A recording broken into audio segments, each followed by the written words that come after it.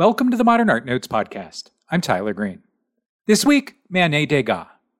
My guest is Stephan Wolohojian, who, with Ashley Dunn and a team from France, has curated the exhibition Manet Degas at the Metropolitan Museum of Art. The show explores the artistic dialogue between Edouard Manet and Edgar Degas and considers their work in the context of their shared family relationships, friendships, and intellectual circles. It's on view in New York through January 7th, 2024. The exhibition catalog was published by the Met. Bookshop and Amazon offer it for between $32 and $60. On the second segment, Robert Frank and Todd Webb in 1955. If you enjoy the program, please remember to give us a 5-star rating and a review wherever you download us. Thanks. Stephan Wolohojian, after the break.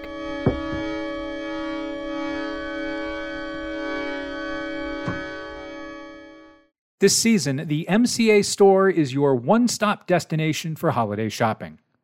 With a variety of home decor, books, art, plushies, and more, we have something for everyone on your list. Stop by Tuesday through Sunday or start shopping now at mcachicagostore.org. On view through January 14th at the Getty Center, the new exhibition William Blake Visionary explores the unconventional art of painter, poet, and printmaker William Blake. Now celebrated as one of the greatest artists of the early Romantic era, Blake was largely unrecognized during his lifetime and lived mostly in obscurity. Follow his journey as an artist, from his early years as a commercial printmaker to the legendary creator we know today, exploring Blake's wild imagination through acclaimed works that have perplexed and delighted audience for over 200 years. This major international loan exhibition is organized in cooperation with Tate. Plan your visit and book free advance reservations today at getty.edu. The Hammer Museum in Los Angeles presents Made in LA, Acts of Living, the 6th iteration of the highly anticipated biennial exhibition, showcasing 39 artists and collectives living and working in Los Angeles. On view from October 1st to December 31st, and filling nearly every gallery of the museum, this year's edition addresses the intersection between art, community, and everyday life. These practices embrace the value of craft, materiality, performance, and collectivity. Accompanying the exhibition are artists' talks, performances, screenings, and conversations. For more information on the exhibition and programs, visit hammer.ucla.edu. Support for the Man podcast comes from the Pulitzer Arts Foundation in St. Louis, presenting Sarah Crowner Around Orange, curated by Stephanie Weisberg, on view from September 8th to February 4th, 2024. Bold abstraction and intense color are signatures of the New York-based painter Sarah Crowner, who brings these elements to the Pulitzer. In 3 new site-specific artworks, Crowner pays homage to the architecture of the Pulitzer's Tado Ando building and the vision of Ellsworth Kelly, whose monumental wall sculpture Blue Black is on permanent view in the Pulitzer's main gallery. Check out the exhibition on the Pulitzer's digital guide through Bloomberg Connects, the free arts and culture app. The digital guide takes you behind the scenes at the Pulitzer with exclusive multimedia perspectives from artists, curators, and more. Use the app to plan your visit, then easily access helpful insights on site. Afterward, dive deeper into your favorite works at home or anywhere, anytime. For more info, visit pulitzerarts.org.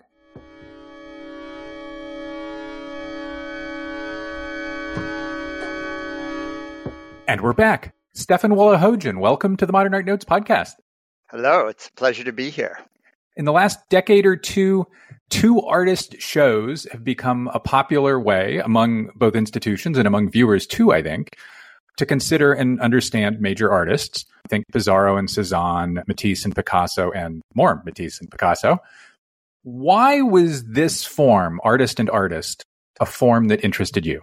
It's a great question, and I don't think it just is of interest to me. I think it's, in many ways, the way art history is even taught, right? There's always or often an image on the left and an image on the right of the screen in a classroom. We use true works often as a comparative, for sure, but also as a foil for understanding key moments or key questions that we're trying to investigate and understand. So whether it was Manet, Degas, the Met is going to have an exhibition opening up this month looking at the connections between Matisse and Derain. I think this is a format that often helps us think about these questions. But in this particular case, it explores a very complicated friendship and artistic dialogue that had never truly been looked at carefully. To continue just in this exhibition's case, it's a collaboration in many ways of both a curatorial team, but also institutionally. And the conversation began first on a directorial level between the then director of the Musée d'Orsay, Laurence Descartes, who's now the director of the Louvre, and Max Hollein here at the Met.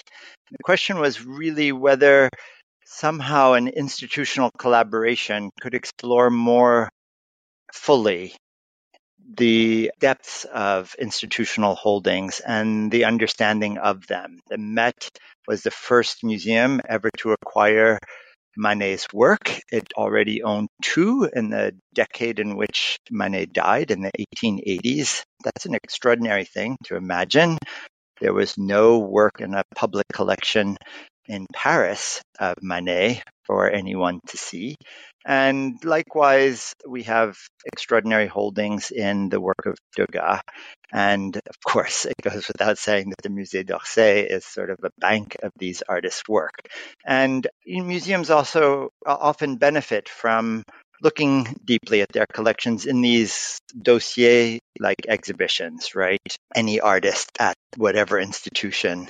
These shows are very beneficial. They help the local audience understand the strengths of the collection, but they also, from a curatorial and art historical perspective, allow us to understand better what the collection is, and to team up like this and to enter into a dialogue between two institutions was really an opportunity that was irresistible.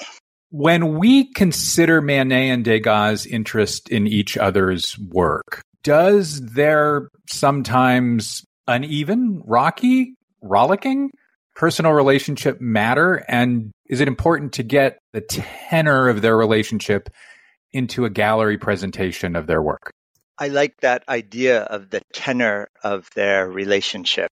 This is a question that we've really put at the heart of this exhibition. I've been working with my colleague here at the Met, Ashley Dunn, who's a curator of works on paper, to frame this project here in New York. And it's been wonderful to consider the artist's work in other media than just paint. And it is really the work that's guiding us through this narrative. This is not a textbook. This is not a historical lesson. It's the full range of what appears in a frame, whether it's on the page or in a gilded border, that allows us to explore the qualities of artistic pursuit between each artist. Degas is really one of the great psychologists of all time. His personality, as best we can reconstruct, he has a sarcastic wit, a really biting tongue when he wants to use it. He's one of these people we imagine at a table, at a bar, sort of taking it in, observing, thinking, and then when it comes time, just leveling the ground with whatever he says. Manet, on the other hand, is clearly one of the most charming, comfortable, relaxed, outgoing, social people imaginable. His images have that immediacy, that directness, that strength that comes with someone like that. And so a dialogue between two people visually with such a different take on the world, such a different take on their moment, is actually extraordinary to see. What I'd really like to remind us from the start here is that artists create fictions. We always take this as a direct response, as some kind of mimetic record of what takes place. But what they do, like any great author or anyone else, is capture their moment through characters, through a staging, through certain strategies that open their world up and show us their world in a truly profound way. Anyone who's seen the poster image or the title image or the promotional image for this exhibition sees on the one side Manet's great plum brandy that's in the National Gallery in Washington, and on the other, Degas' equally extraordinary absinthe drinker in the Musée d'Orsay. Degas' figure is sullen, totally exhausted, almost just a sack of bones and flesh, sitting on a hard bench in front of a marble table, can't even quite bring her arm up, take a swig of the absinthe. Plum brandy, very different image. All this to say, the figures in both of those paintings were drawn from the same model, Ellen Andre, an actress that both artists knew. It wasn't as if they were taking their paints and easel into the Nouvelle Athènes cafe.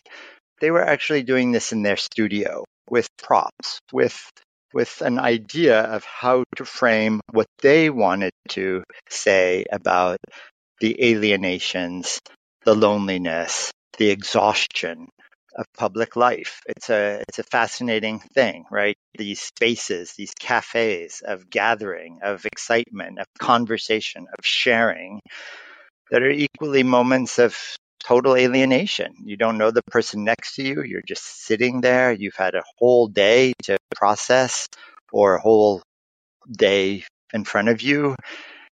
It's the experience we have even today. Sometimes at Starbucks, we're just there. We think it's a social space, but it's actually a space that we go to for whatever terms, for whatever reasons, for whatever solace and satisfaction that leads us there. Some of the subjects you just raised are prominent in the catalog, including the ways in which the two artists constructed their studios. One of them you note, I think it's you who noted in the catalog, even had a papier-mâché elephant in their studio, which I don't recall figuring into the show, but I will mention as a prompt for listeners to pick up the book. You just outlined a couple of things that I think we'll get to as we talk here. One being kind of the two artists' portrayal of modern life, sometimes often in the context of updating art's history. But I wanted to start with portraits. Both Manet and Degas made a heck of a lot of portraits, and there's some really great ones in this show. Among them are a series of pictures that Degas made of Manet, roughly in 1868-ish, possibly from one or two sittings. And they're present in the show as paintings and as drawings and even in etching. What does this group of Degas of Manet reveal to us maybe about each of them and maybe even their relationship too? That's the question. And we've brought that question together in the first, let's call it theater of the exhibition, in the first gallery. This is an interesting problem. Degas is a great letter writer, and by letters, I mean even the small notes of thanks for a dinner the night before, or here's a note, I'm returning your book, I was pleased to read it, kind of correspondence. It's all been published in a 3-volume set recently, brilliantly. There isn't one scrap that goes from Degas to Manet. So we're left really trying to recreate what this relationship was, what their discussions were, what their encounters were. And one of the extraordinary things that allows us to do this is an extensive series of drawings that Degas makes of his friend or his fellow artist, Manet.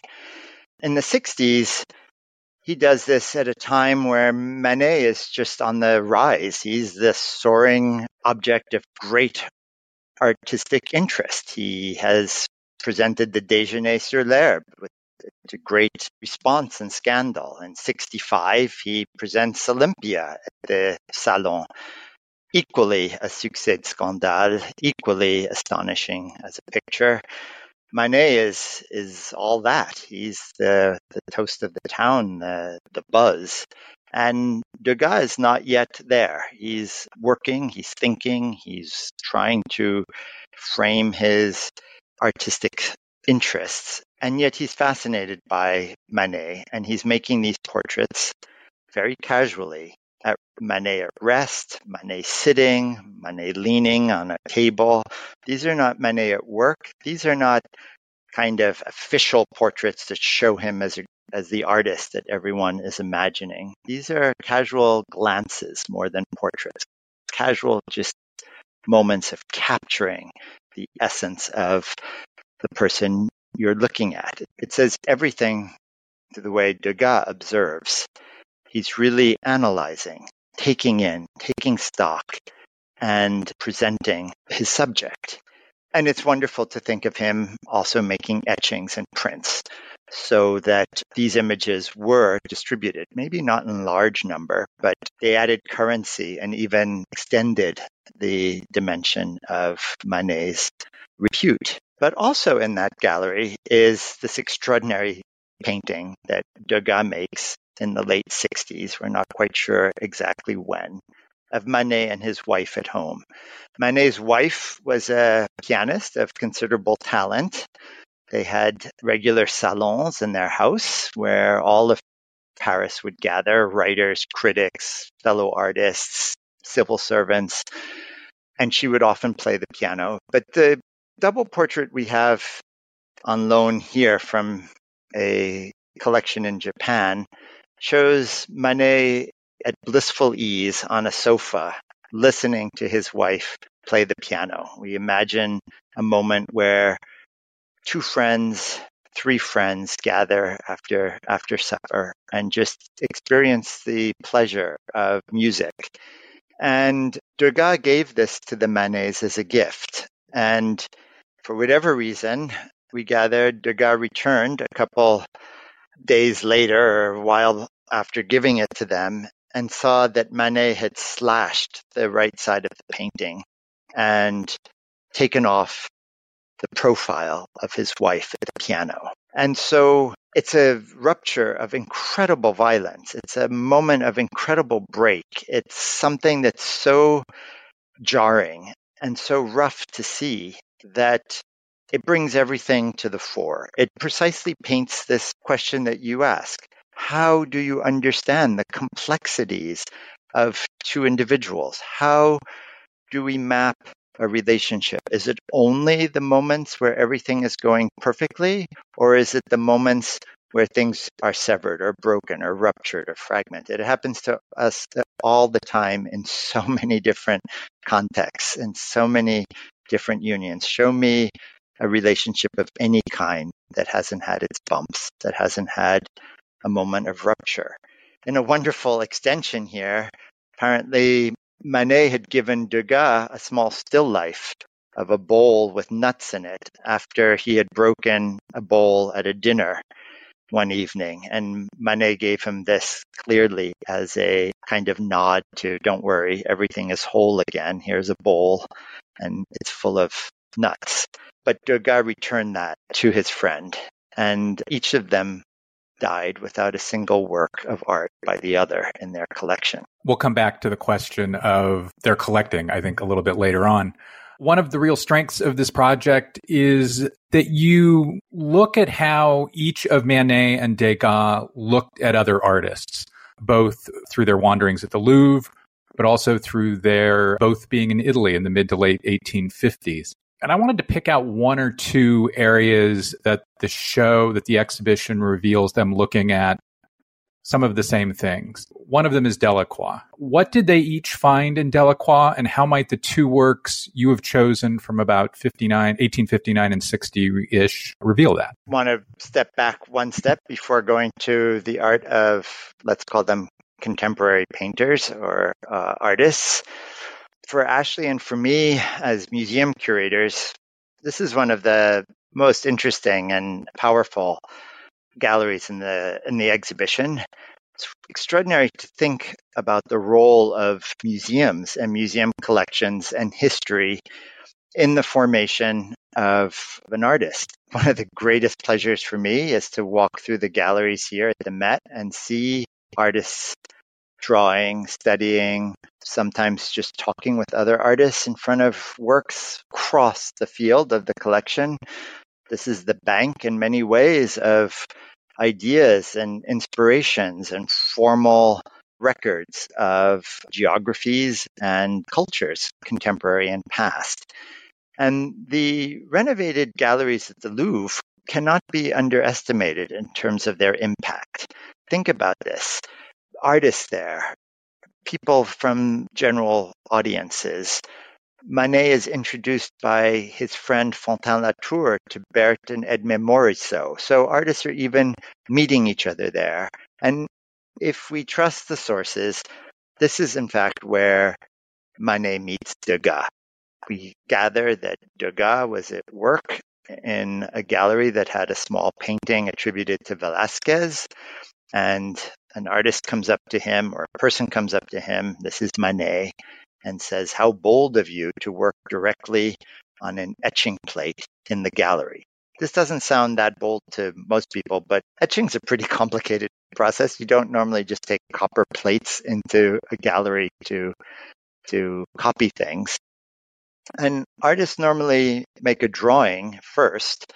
And one of the reasons for doing that is you can reverse it on the copper plate and work the plate in reverse so that when you print it again, you have the image in its correct orientation.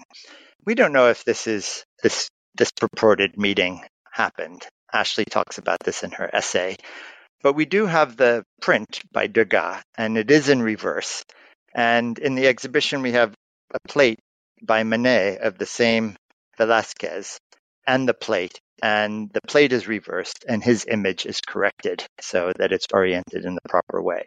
So the museum and its history and all its living color is really an extraordinary site to consider. You don't need an artist studio to learn anymore. You can learn from the artist directly through copying. And in that same gallery, we do have copies of works by Titian, by Manet, of Mantegna, by Degas. Degas was incredibly taken by the work of 15th century Italian painters. We also have their responses to Dutch painting, Rembrandt and others. And this is a wonderful springboard for thinking about modernism and modern art in such a profound way, to think about how history shaped it, how its break from that corpus of history was so bold, and yet how its connections to it were so closely tied. And I think the museum plays an incredible role in this story. I think to see works in living color, not to have the privilege of travel. Think about that. Works of art historically were known through prints or through drawings or through copies, but not really in the original unless you could travel to the great collections of Europe. But here in Paris, right in the center of the city, you could just go and you could see the great corpus of works that were in the galleries at the Louvre. And these artists were present and really responding to it just the way they were to artists of their time. And in the case of the exhibition, we bring in two extraordinary works, a copy by Manet of Delacroix's Bark of Dante and a more Orientalist scene by Degas. One of the things about a lot of the works, including the Italian references that you mentioned a moment ago, that really jumps out at me is that both Manet and Degas seem to be thinking through color relationships in regard to pictorial space, to depth, how to do color while maintaining intensity, even a consistent intensity across a composition. And as such, it almost seems like we're witnessing a self-instructive beginning here? That's a great point. When you're in that gallery, what you're overwhelmed by is how each artist captures the very handling of paint, the very nature of the facture of each artist. So we actually have presented a copy of Mantegna by Degas right next to the copy of a Titian by Manet. And Manet has really spent time not only to capture the color, but the relationships there that he is seeing in Titian, even by trying to capture the browned, shifted color of the copper resonant in the green trees behind. He sees them as this kind of golden brown instead of trying to correct them. He's really taking in the full range of the chromatic qualities of the painting. Manet worked early on in Couture's studio. It was a more traditional practice once he decided to work more closely as an artist and to define his craft. Degas was a dropout from the École des Beaux-Arts. He lasted very little, maybe a semester, but he took the advice of the French artist Ingres very seriously and drew and drew and drew and drew and drew. And he was one of the great draftsmen of the 19th century, truly in so many different media, working through ideas on paper, whether he was copying from historical objects or inventing new images. There's a great example in the show of these artists migrating ideas and forms from art history into the present and then ultimately in discourse with each other. I'm thinking of a brown ink drawing by Degas, a study after figures by Marc-Antonio Raimondi, a drawing Degas makes in the early to mid-1850s. And I'm thinking most particularly of a figure seated with his back slightly turned to the viewer and his chin resting on his hand. So this is Degas making this drawing. There is a version of this figure in Manet's Déjeuner sur l'herbe from a decade later. What are you raising or suggesting with this pairing? You just said it for us. We're showing precisely that as modern, as jarring, as extraordinary as the nude figure that is embodied, let's say, by the female nude in the Déjeuner sur l'herbe, has its roots in a Renaissance print after Raphael that was done by Marc-Antonio Raimondi. And it's these ideas, these very engaging images that they're able to see in collections. We imagine that Degas was drawing this, a copy, an incredibly fine and detailed copy of Marc-Antonio's prints while he was at the École des Beaux-Arts. Print collections were often now were open to artists to go study and copy from as well. And that these images had a currency that became really important for artists to understand both history, but how to rethink their own time. It's so jarring when you turn the corner 2 galleries later to see Manet's Olympia, which is another image truly grounded in history. More recently to Manet through Goya, obviously, but the source for Olympia is Titian's Venus of Urbino. And one of the extraordinary things as research develops is that we actually can identify when in 1857 Manet actually copied Titian's painting in Florence. And so we it's just an extraordinary thing to think about him looking with the same intensity, the same clarity, and the same thought to works in Florence as he did at the Louvre. The kinds of ways in which Manet and Degas experienced art and art history and migrated into their work exists in another way in the show. And that's in a group of pictures in which Degas and Manet both paint people with artworks. There's Degas' 1867-68-ish portrait of Tissot, a Manet portrait from 68 of Zola, and there's a Degas from 66 of an unknown collector of prints. Are Manet and Degas making pictures such as these because the other was, or are we seeing something else? Maybe how images and artworks are transiting in new ways in the 1860s. Team Degas, we'll see in the exhibition that Degas came to this before Manet did. So, of course, he copied it.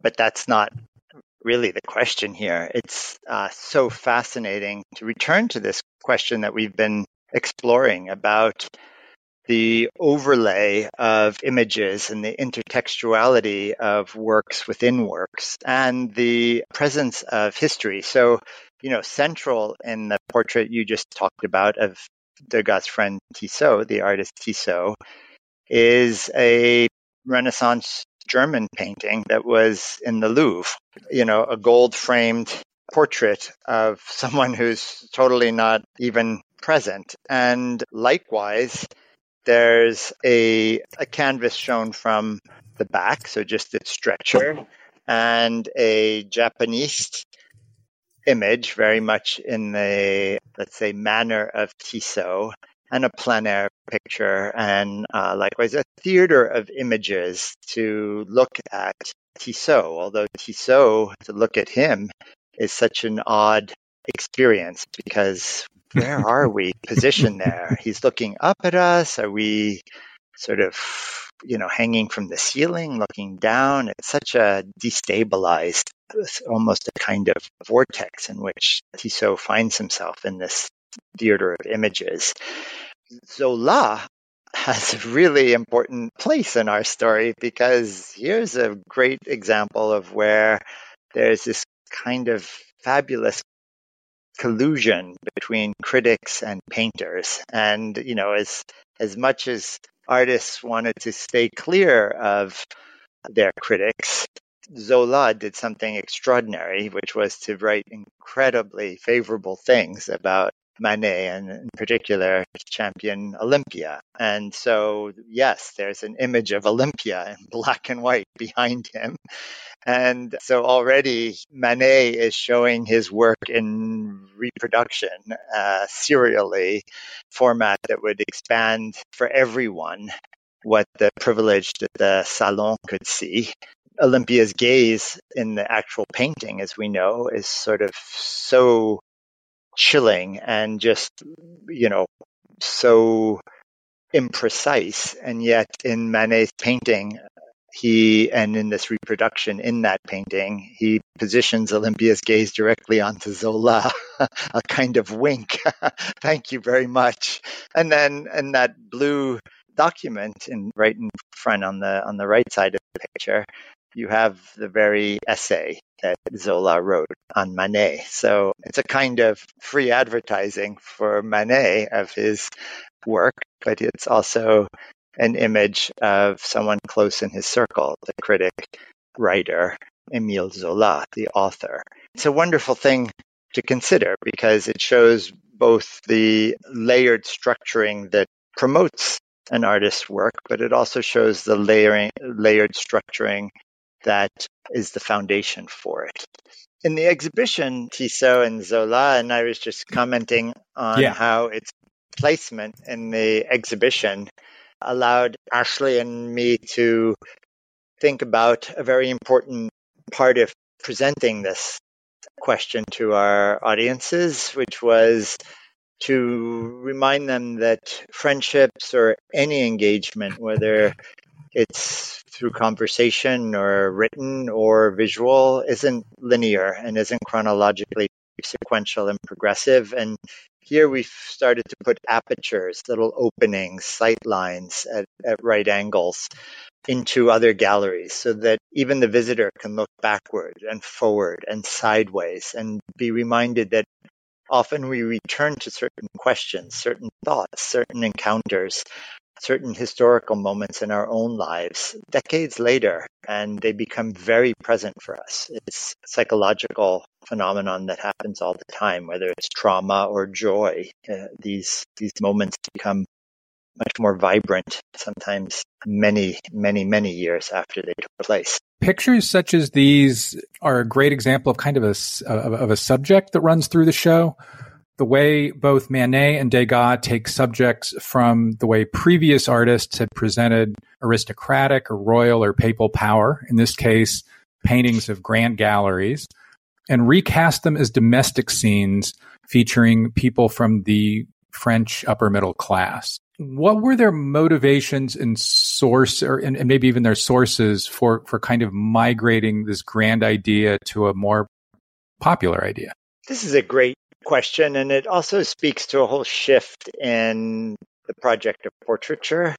Manet and Degas early on start making portraits, and their field to capture is family and friends. So these are not commissioned portraits. So these are not royals or other dignitaries or clerics or figures of social or political power, financial riches. These are people in their intimate circles, whether they're artists or friends or family. So portrait types start to disintegrate, right? They don't have to be shown as some fancy person. They don't need to have all their finery and riches presented. They don't need to have their power evoked through their image. These are moments where both artists can really dig more deeply behind the surface of the face to get at something essential in their subjects. And no one does this better than Degas. He's the great, great observer and portrait painter of his time. He's chillingly able to capture the tensions in a union, the questions in a person's mind if it's a singular image, the experience of listening as much as looking if it's a figure of someone at a concert or listening to a musician play. These are not easy things to capture, especially in a portrait. You don't want to make it either anecdotal or you don't want to transfer the portrait into a narrative. You don't want to make it a genre scene because you really are trying to capture the likeness of the person depicted. One of the great, great, great experiences in the exhibition is to see Degas' large portrait of his relatives who lived in Florence with whom he stayed, the Bellellis. And it's one of the largest paintings in the exhibition. It is the largest painting in the exhibition. It's one of the most extraordinary group portraits of all time, but certainly of the 19th century. And it really is a stage of such extraordinary psychological tension and observation. And in answer to your question about, the overlay of history here, Degas was certainly in the streets of Florence, looking at the Renaissance all around him. He was in the collection of the Uffizi during the day, making copies of drawings that he thought were by Leonardo or certainly by Andrea del Sarto and Raphael and others. And so he was absorbing their gaze, their way of synthesizing the world, and then coming home at night and looking at his cousins and his relatives and thinking about a new mode to capture them. Let's wrap up by talking about the section of the show in which Degas collects Manet. What do we learn about Degas' interests, maybe some self-construction of legacy by the Manets he acquires? It was a really tough order to show these artists. One who died in 1883, the other who lived till 1917, continuing to work, continuing to think. In many ways, the ghost of Manet was as important for Degas as Manet during his lifetime was. And Manet's work reappears in different formulations in Degas in the decades after he died. But one of the extraordinary things in the 90s is that Degas, who is a truly impressive collector at the Metropolitan Museum, we have two portraits by Ingres that Degas owned. The great El Greco at the MFA in Boston was owned by Degas. At the National Gallery in London, they have a full-length portrait by Delacroix that was owned by Degas, but they also have one of Manet's large monumental images of the execution of the Emperor Maximilian, the European imposed emperor on Mexico, that was owned by Degas as well. Degas' apartment, as you mentioned earlier on, was an interesting affair. It was on 3 stories. The topmost story was his studio, which had all sorts of things, including plaster casts and studio props, basins and tubs that he would use to stage his models. And his middle floor of his apartment was his private quarters. For me, one of the most astonishing things, and I don't even think you and I could explore what this actually means together here, was that in the 90s, when Manet's Olympia was finally made available by a subscription that gave it to the state. So in 1890, Mary Cassatt had found a New York collector for Manet's Olympia. And Monet was just appalled, saying, we can't let this important painting out of France. Let's gather our money together, make a subscription, and keep it for the French. Cassatt refused to contribute a penny to that.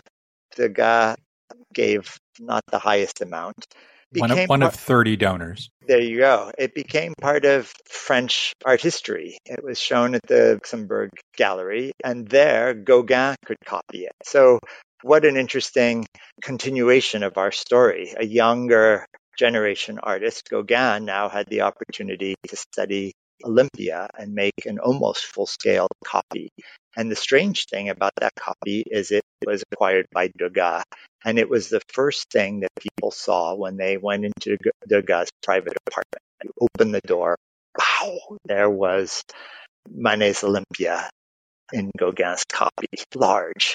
But on the bottom floor was a space equally fascinating, which was a kind of public, although it was not open to the public, museum gallery, an oval that had on all sides pictures in Degas' collection. That's where the El Greco was. That's where those Ingres paintings were. That's where the large Delacroix was. And at the center of that was the extraordinary execution of the Emperor Maximilian by Manet, the largest painting in that space. And what was equally exceptional and extraordinary to think about for our purposes is that for whatever reasons, whether they were just too politically incendiary, too much for the French state to handle, Manet's series of the execution of Maximilian never was shown in Paris. It was shown in America and elsewhere, but it wasn't considered something that was appropriate for Parisian audiences. And so only people who had access to Manet's studio or his inner world would have ever seen them. The one that Degas acquired was clearly in compromised condition when Manet died, was cut up into fragments. It's in, I guess, 4 pieces now. It's very moving to think that Degas put it upon himself to try to seek out all the fragments that remained. And he was successful. He got them all. And he is the person who reunited the fragments and brought them together and made the painting whole again. And fascinating for us to have in the exhibition is a photograph, because Degas also became a pioneering photographer and loved taking images of himself, posing himself with friends, posing his friends without him. And one of the wonderful photographs that we've shown in the exhibition is an image of himself in his sitting room on the middle floor of that apartment, with the cut double portrait of the Manets above him. And back to Degas' humor, a painting of a ham, a sliced ham with a very sharp knife next to it. So it didn't escape him that Manet's knife was still there in his living room decades after that incident in the 1860s took place. And I'm sure a painter, upon seeing a knife, also would have thought of a palette knife. So there were all kinds of little resonances running between those works. Stephan Wolohojian, thanks so much. What a pleasure. So long.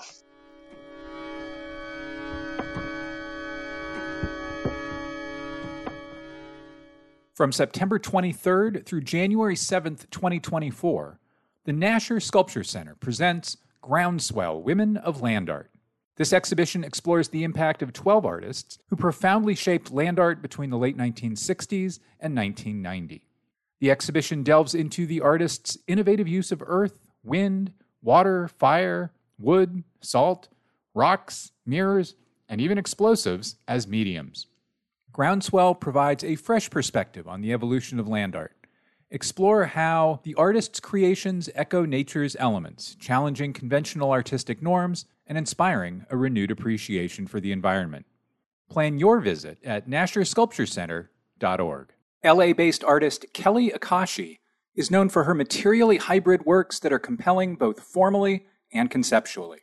Originally trained in analog photography, the artist is drawn to fluid, impressionable materials and old-world craft techniques such as glass blowing, casting, candle making, bronze, and silicone casting. Encompassing a selection of artworks made over the past decade, Kelly Akashi Formations features a newly commissioned series in which Akashi explores the inherited impact of her family's imprisonment in a Japanese-American incarceration camp during World War II. Now through February 2024, witness Kelly Akashi Formations at the recently expanded Museum of Contemporary Art San Diego La Jolla campus. Plan your visit by going to mcasd.org. The Museum of Fine Arts Houston presents Robert Frank and Todd Webb, Across America, 1955. Step into a unique photographic journey with Robert Frank and Todd Webb, two photographers who were both funded by Guggenheim Fellowships to capture America in 1955. The New York Times had this to say: while Robert Frank was driving across the United States, Todd Webb was covering the same terrain by bicycle, boat, and foot. Robert Frank's work has become an iconic piece of photographic history, but Todd Webb's project remains largely unknown. This is the first time their work has been shown together, offering a rare opportunity to explore America's diversity through their lenses. Discover this extraordinary exhibition at mfah.org/Across America.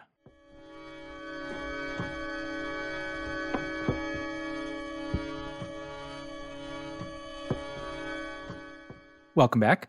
Next up, Lisa Volpe, the curator of Robert Frank and Todd Webb, Across America 1955, which is at the Museum of Fine Arts Houston. The exhibition presents the work the famed Frank and the enormously less well-known Webb made as they traveled across the United States on separate Guggenheim Fellowships in 1955. The show's on view through January 7th, 2024.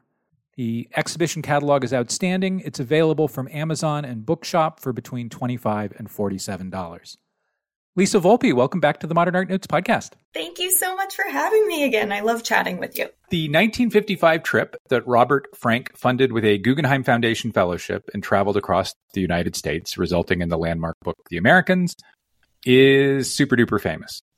Todd Webb got the same grant that year and made his version of the same trip. Webb was certainly no unknown in 1955. His pals included Alfred Stieglitz and Harry Callahan and Walker Evans, and he will stay with Georgia O'Keeffe. So why has his trip and his work fallen out of our memory? Well, there's a few reasons for this. One is a very practical reason. Webb wasn't able to publish in the same way that Frank was. Frank had a publisher lined up in France before he even left for his Guggenheim trip. And so it was always a given that this work would get out in the world. Webb did not have the same publishing connections. And so after he returned, he was trying to find a publisher. He didn't quite know what he was doing. He hired a literary agent that kind of, upset some publishers, and then they backed out. And at a certain point, he just kind of said to himself, maybe this isn't the right thing for me, and he moved on to his next project. And then in the mid-1970s, Webb and Frank actually ended up selling work to the same collective of dealers and lawyers. And Webb's work just kind of went into a trunk and went to an Oakland basement eventually, and he was never really paid for it. Frank's work, they kind of bought up all that was left of the Americans kind of floating around his darkroom and also his copyright. Frank fought for years to get all of that back under his control. So in this really critical moment, the late 70s, early 80s, when histories of photography are being established not only in books, but also in schools, universities, classes are being taught, when the history is being written at that very critical moment, Webb's work is entirely absent. You can't find it. And so he ends up being left out of the conversation. Revisionism forever, right? Yes. You write in your catalog essay here that, quote, photography was not only a popular product, it had an outsized role in creating and maintaining mid-century ideologies. Art historians do not always argue for art's impact on the United States or the idea of the American nation or the construction of American memory. So sentences like that warm my nerdy heart. Were Webb and or Frank concerned with such, which with creating and forming and maintaining ideologies? And if so, how did they address it in their work or even in their Goog applications? Well, we must be the same kind of nerd because this is kind of what interests me about photography and American photography so much. You know, our country was kind of being co-produced with photography as it developed. So 100%. I always ask myself what these photographs are an agent of, what they are trying to promote, whether that's pure artistry or something else. And in 1955, we have this like gung-ho American culture, post-war, consumerism, everything's wonderful. And we have photo magazines like Look and especially Life magazine circulating to almost a quarter of the American population, and really through photography selling this ideology of America, that it's about small town life and these core values and everything's lovely. But both Webb and Frank didn't really believe that and didn't really believe in that type of photography, that kind of humanistic, very pointed, very promotional photography. They really wanted to make art. They wanted to make it in series. They believed that you could only tell a story through multiple images, not these kind of quick summational images that Life really trafficked in. And so in Facing Life magazine, and they both write specifically about life, that's what they positioned their Guggenheim grants against. Thinking about what are the complexities of America? What is our past? That was what Webb was interested in, how the past influenced the present. And Frank was more interested in the present and how it was going to spread to other countries in the future. So they really wanted to uncover the truth, not the ideology. They wanted the truth rather than the myth. And the idea of myth becomes a big theme in this exhibition. To be sure, Webb in particular had a complicated relationship with Life magazine. He strikes a deal before his trip whereby Life will pay for the processing of his film and such. So there were kind of like around the corner compromises, if you will. One of the things that jumps out of the catalog for this show is that you're fascinated by the images that Frank and Webb made that were similar, or even like pictures that were of extremely similar subjects. And you present them in ways that muse on why Frank and Webb were attracted to some similar things. Do you have a particular favorite or three of them doing the same thing differently? Well, this might, again, show that I'm kind of an art history nerd, but we always learn so much from comparisons, right? It's how art history works, that we put two images side by side and see what emerges. And I think in the case of these photographers, we think we know Frank so well, but putting next to it a similar image taken at the exact same time by a different photographer highlights what they're both thinking, what they're both looking at, but also really makes clear the differences between them. And I think in the case of Frank especially, it clarifies or clears out some of those myths we have about him and really show the truth, the complex truth behind the work. And Webb is a revelation that allows us to do that. So a specific example, I think, is probably the two bars that we look at. Both men, took a lot of photographs in bars and restaurants. But there's one pair. Webb's is a bar in Dodge City, Kansas, and Frank's is a bar in Gallup, New Mexico. And just a quick look at these, you would think it's the same bar. It's the same type of lighting kind of hanging from the ceiling, and everything's dim, and these men are all outfitted in cowboy hats and, jeans and workwear. But beyond that similarity, you start to clue into the differences. And the differences say so much about the photographers, about their methods, about their styles, and about their personalities. So where Frank's is that shot from the hip, tilted composition, kind of dramatic, you feel that singular quick moment in time and how he had to rush to get out of the bar because he was a little scared of these guys.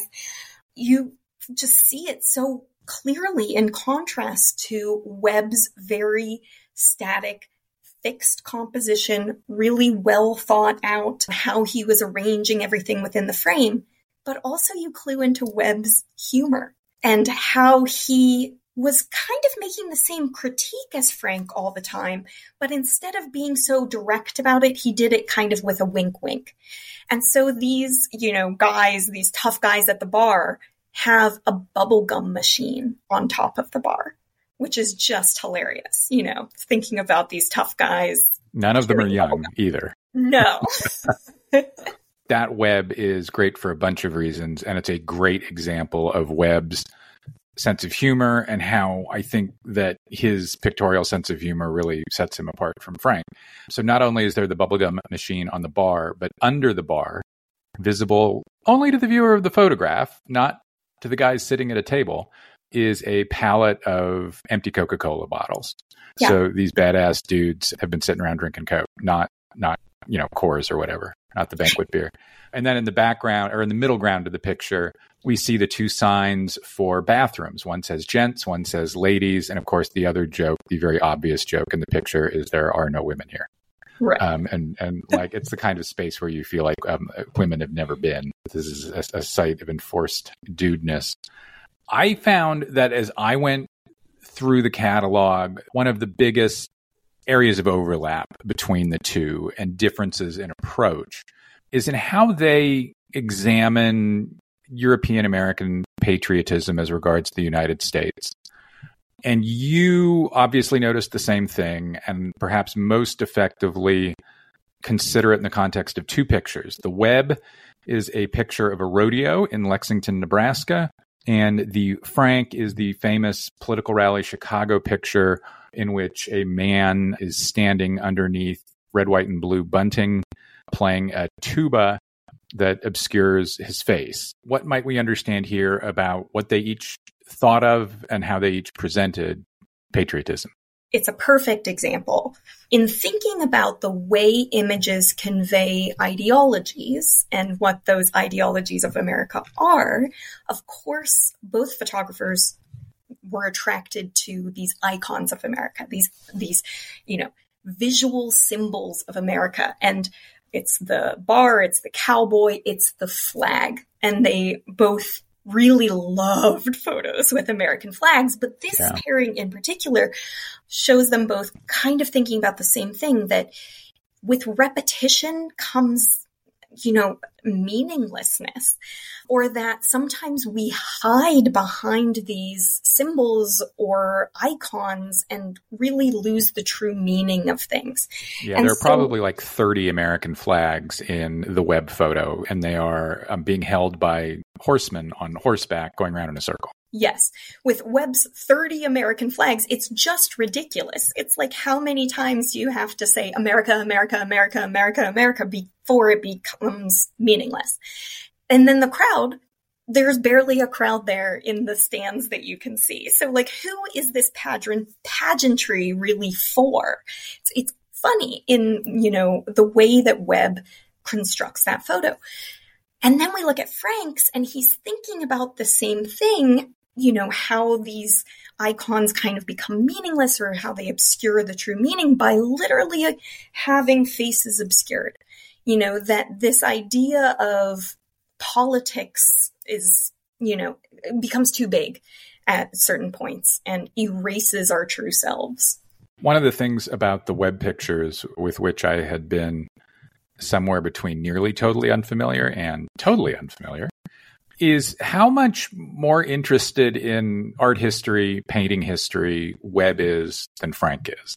So that rodeo picture we just discussed, and we'll have it on manpodcast.com, of course, descends from a whole bunch of painterly flags. Think of Hassam and his paintings around World War I, which are jingoistic in extremis in the face of a war that was famously not about much. And so one of the places where Webb engages 19th century American art history, and I think has something to say about it that's different and very much his, is in a picture called Buffalo Garden City, Kansas, which shows buffalo. How does Webb photograph buffalo, and how, and if you know why, is he setting himself apart from the Catlins and the Bierstadts and that ilk?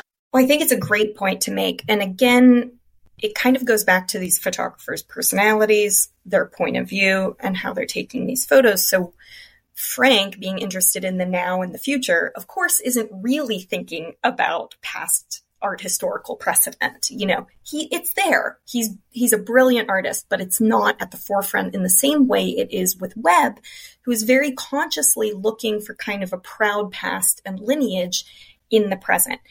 And Webb also, being very, very close with Alfred Stieglitz, had gone to so many exhibitions in that gallery, had photographed several of the installations, had photographed the artists that were part of the gallery. So he is very up on modern art also, but certainly his historical precedent. So when we look at this buffalo picture, there's so much to unpack here. You know, the buffalo always was this symbol of the abundance of the land, and we usually get them in these epic landscapes that really speak to the West and the triumph of man over nature and manifest destiny and all of those big American ideals. But what Webb gives us, after finally finding buffalo, he expected to see them, I think. Here's again how images become ideology and train us in certain ways. He expected to see these buffalo as he's walking across the United States. He didn't. He had to ask someone to bring him to a farm where they're kind of, bringing them back because they had been so decimated, as we all know. And Webb's photo of the buffalo is nothing like those historical precedent. They are running away from us. We don't really get a sense of the massive scale of these creatures. And one of the most telling things for me in this photograph is how low the horizon line is, which is something that none of these American painters would have done. And Webb really gives us the sense that this is it's past, it's gone. We're never going to recover this. Even the buffalo are running away. It's gone. So it's kind of a lament for the things that he thought about America and are no longer present. Your mention of Stieglitz pointed out to me that there's another art historical wink here. So the buffalo are running away. They are a little bit blurry because they are running away. And as a result, Webb's picture looks vaguely pictorialist. And of course, pictorialism is, things that are holding still but are blurry, right? Yeah. And so I suspect that, Webb is smirking at that artificiality or that construction as well. One of the other things that's here, and I think it's inherent to their projects and their Guggenheim applications, is that we see lots and lots of signs of travel, gas stations, train cars. For you, is that simply a product of that's what Webb and Frank were doing? Or are they saying something about mobility, either in actuality or as a metaphor that is at the heart of or within their projects? They're definitely saying something. Both of them are appalled at the hierarchy that is America and that consumer culture, that conspicuous consumption is at the top. They both talk about it. Webb has a daily journal, which is a researcher's dream. And as Webb was walking and boating and biking across the country, you can really follow his thought process. Frank didn't have a daily journal, but he does have letters home and letters to different people, so we can kind of reconstruct what he was thinking. And both of them talk about consumption and commercialism and all of those things. And Webb, I think, phrases it beautifully. He says that what he notices most about America is the material prosperity and spiritual poverty of the country. And I think that those things in combination are just perfect. It's a perfect statement. And it's one that Frank shared. So I think seeing all these signs, it's just, it's all about consuming or doing or, having an experience that is also a method of consumption. And, they're kind of horrified at all of this. And so they're both taking photos of signs and advertisements a lot. But it also shows, again, part of their personality and stylistic lineage. We can tie them both to Walker Evans, who mentored Frank, took him out on assignments with him, helped him write his first Guggenheim application. And Walker was also friends with Todd Webb. They were more contemporaries. So you can see that aspect of it too. And that speaks to the kind of state of American photography at that moment. Walker Evans ends up writing Guggenheim letters for each of them, actually, which I did not know until I read your essay. I don't want to represent that as my knowledge. You mentioned that both of them had an interest in words and signs. I think certainly Webb more than Frank, though, and Webb is funnier about it, like way funnier about it. So like Webb takes a picture in Garden City, Kansas of what is either probably a train depot, and it says Garden City, and there isn't a garden in sight, but there are grain silos. So there is this sly nod to nature, but only as it's being industrialized, right? Only as nature is being converted into a semi-industrial product.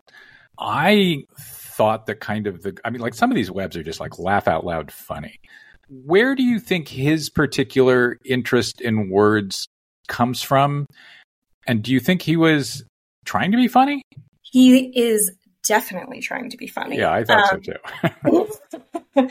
Again, I'll go back to Webb's journal because he tells us that everyone has their faults, that you can pick on everybody, but that's not the right thing to do. It's best to just be gentle with them and maybe, poke a little fun at them, but that's it, not be overtly critical. And so that's the tactic Webb takes. Whereas Frank, the myth is that he's just grumpy and it's all critique and all of that. That's not really true.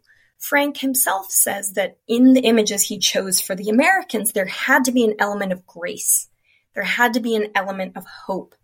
And I think it's by putting them side by side that you start to see that more with Frank. So when he encountered something he didn't like, he didn't take the humor route like Webb did. He kind of critiqued it more because he hoped so much for something better. But Webb's words are, a part of his work. And I think, again, thinking about their personalities, Webb liked words in a different way than Frank did. Webb kept a daily journal. He wrote letters constantly to people. He loved writing long captions for his photographs. Whereas Frank, one of his biggest complaints about the first edition of the Americans printed in France was way too many words. He truly believed that the photograph should stand on its own and shouldn't need anything, not even necessarily a title. So it's just a different relationship to words that ends up playing out in their photographs themselves. One of the clearest parts of your catalog is that these guys are making pictures of men. Men. There are so many photographs of men. Did either photographer have a mindfulness about that? Or is there a cultural thing in 55 where they couldn't be around? Is it intentional? If it's not intentional, why? ... It's an interesting question, and neither of them wrote about it specifically. So I'm going to try and read between the lines a little bit in order to answer that question. But I think it's, again, we can relate it to their personalities. Webb is, I call him my art historical crush because I never met him, but he seems like such a sweet and gentle and kind man. And it does not fit in his personality to kind of come up to a woman and put a camera in her face. He wouldn't have done that. In 55, it certainly wouldn't have been an okay thing to do. And women wouldn't have necessarily been frequenting these bars in Kansas and New Mexico that all these tough farmers are in. And Frank, too, he loved women. He says the sweetest things about June Leaf. He has he's a bit of a marshmallow at the core. He collected heart-shaped rocks in Mabu. So there's a sensitivity there that we don't often give him credit for. And so there are photos of women, but they are, more sensitive to just the social aspect of things. There's one photo that is in the show that didn't end up in the Americans by Frank taking a picture of a girl in New York City kind of through a pane of glass. And the look she's giving him, is very unsure and very, almost aggressive back at him. And I think it's notable that did not end up in the catalog. Another element of your project that I think really came forward for me is that both Frank and Webb seem to have a real ambivalence about cities and suburbs, urbanity and suburbanity. They were, I don't think it's that they didn't know what to do with it. I just think they weren't that interested in it, which I guess from the point of view of an artist in 1955, I could understand. They may have felt that American art had been overly urbanized since O'Keeffe's Radiator Building or something, right? Or, that period. I guess, one, do you agree with that? And secondly, do you have a sense of why either of them might have been ambivalent about cities and suburbanity?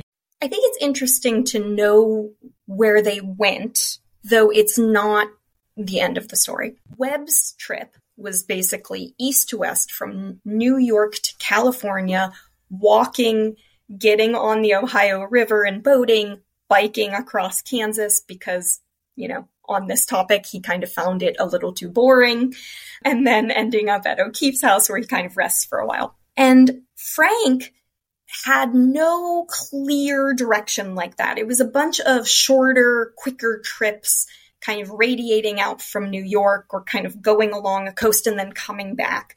There wasn't that strong sense of a historical direction, the east-west, growth of the nation that Webb had. But cities or suburbs, I can only think of one thing that Webb wrote in his journal. He kind of was bored by a lot of suburbs because all he saw was that people were trying to keep up with the Joneses. So again, it was all about this conspicuous consumption and that no one had any real knowledge of their history. And he calls it local talk. There's too much local talk. And for Webb, I think that means no one knows really a lot about the outside world. And, they haven't been anywhere or done anything. And he had as friendly and incredible as he was, he did have a hard time speaking to people at times.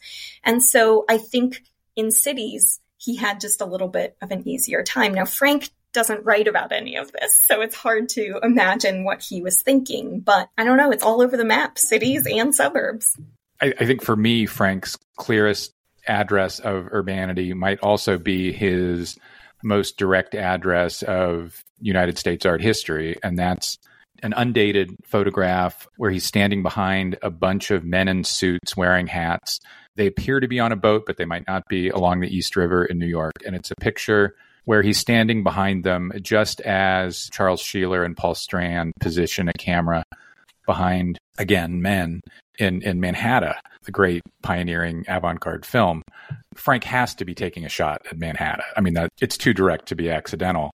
And of course, Manhattan is Sheeler and Strand's great up years to Ralph Waldo Emerson and his idea that the great American thing and the great American space, the place where American culture should define and extend itself, is in the interstitial space between urbanity and air quotes wilderness.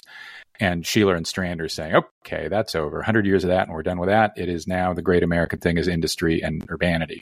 And Manhattan, especially the opening third or so of it, is a celebration of that. Whereas this Frank photograph is a rejection of it. And, for Frank, it's just gray and dreary. All these people are standing there ignoring each other. He's just done with it. Like, I find that a really interesting art historical engagement, but maybe not a fascinating picture per se. Whereas my favorite art historical engagement of Webb's might be my favorite Webb picture. It's from 1955. It's called Oregon City, Oregon. Oregon City, as I'm sure Webb knew, is where the Oregon Trail ended, at least if you weren't going to California. Oregon City is today a suburb south of Portland, and Webb makes sure we see it.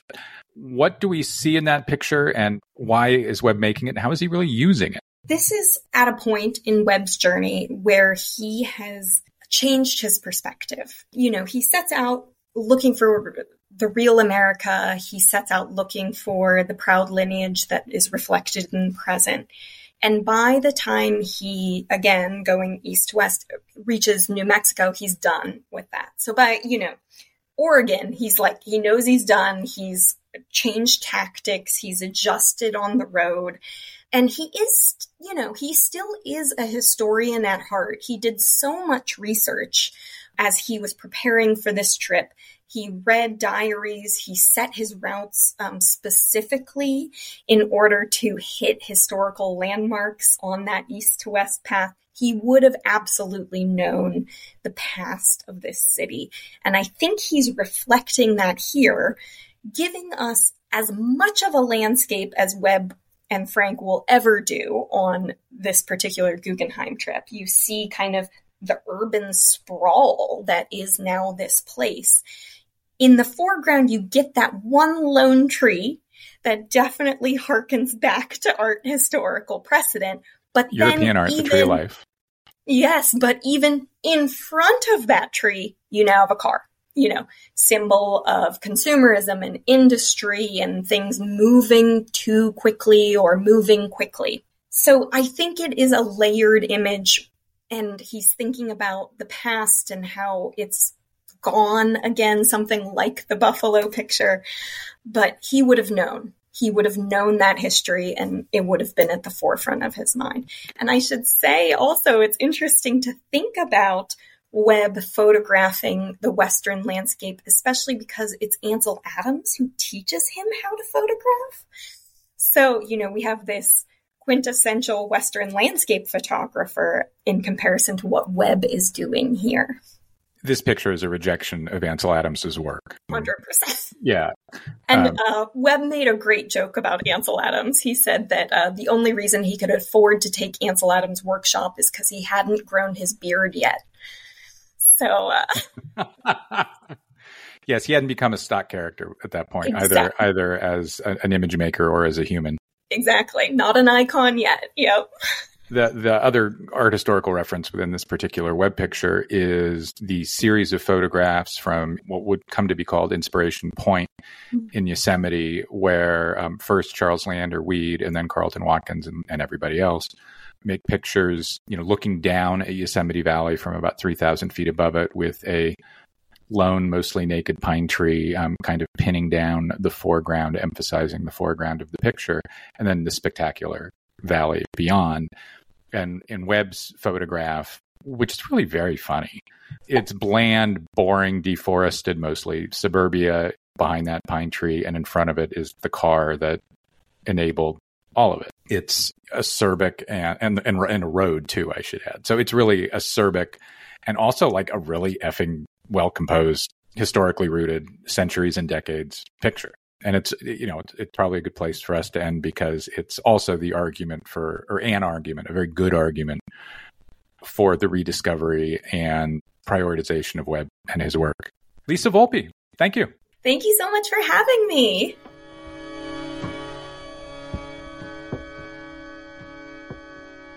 That's all for this week's show. The Modern Art Notes podcast is edited by Wilson Butterworth. Special thanks to Steve Roden, who created the sound for the program.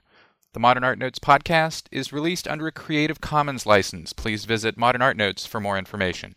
Thanks for listening.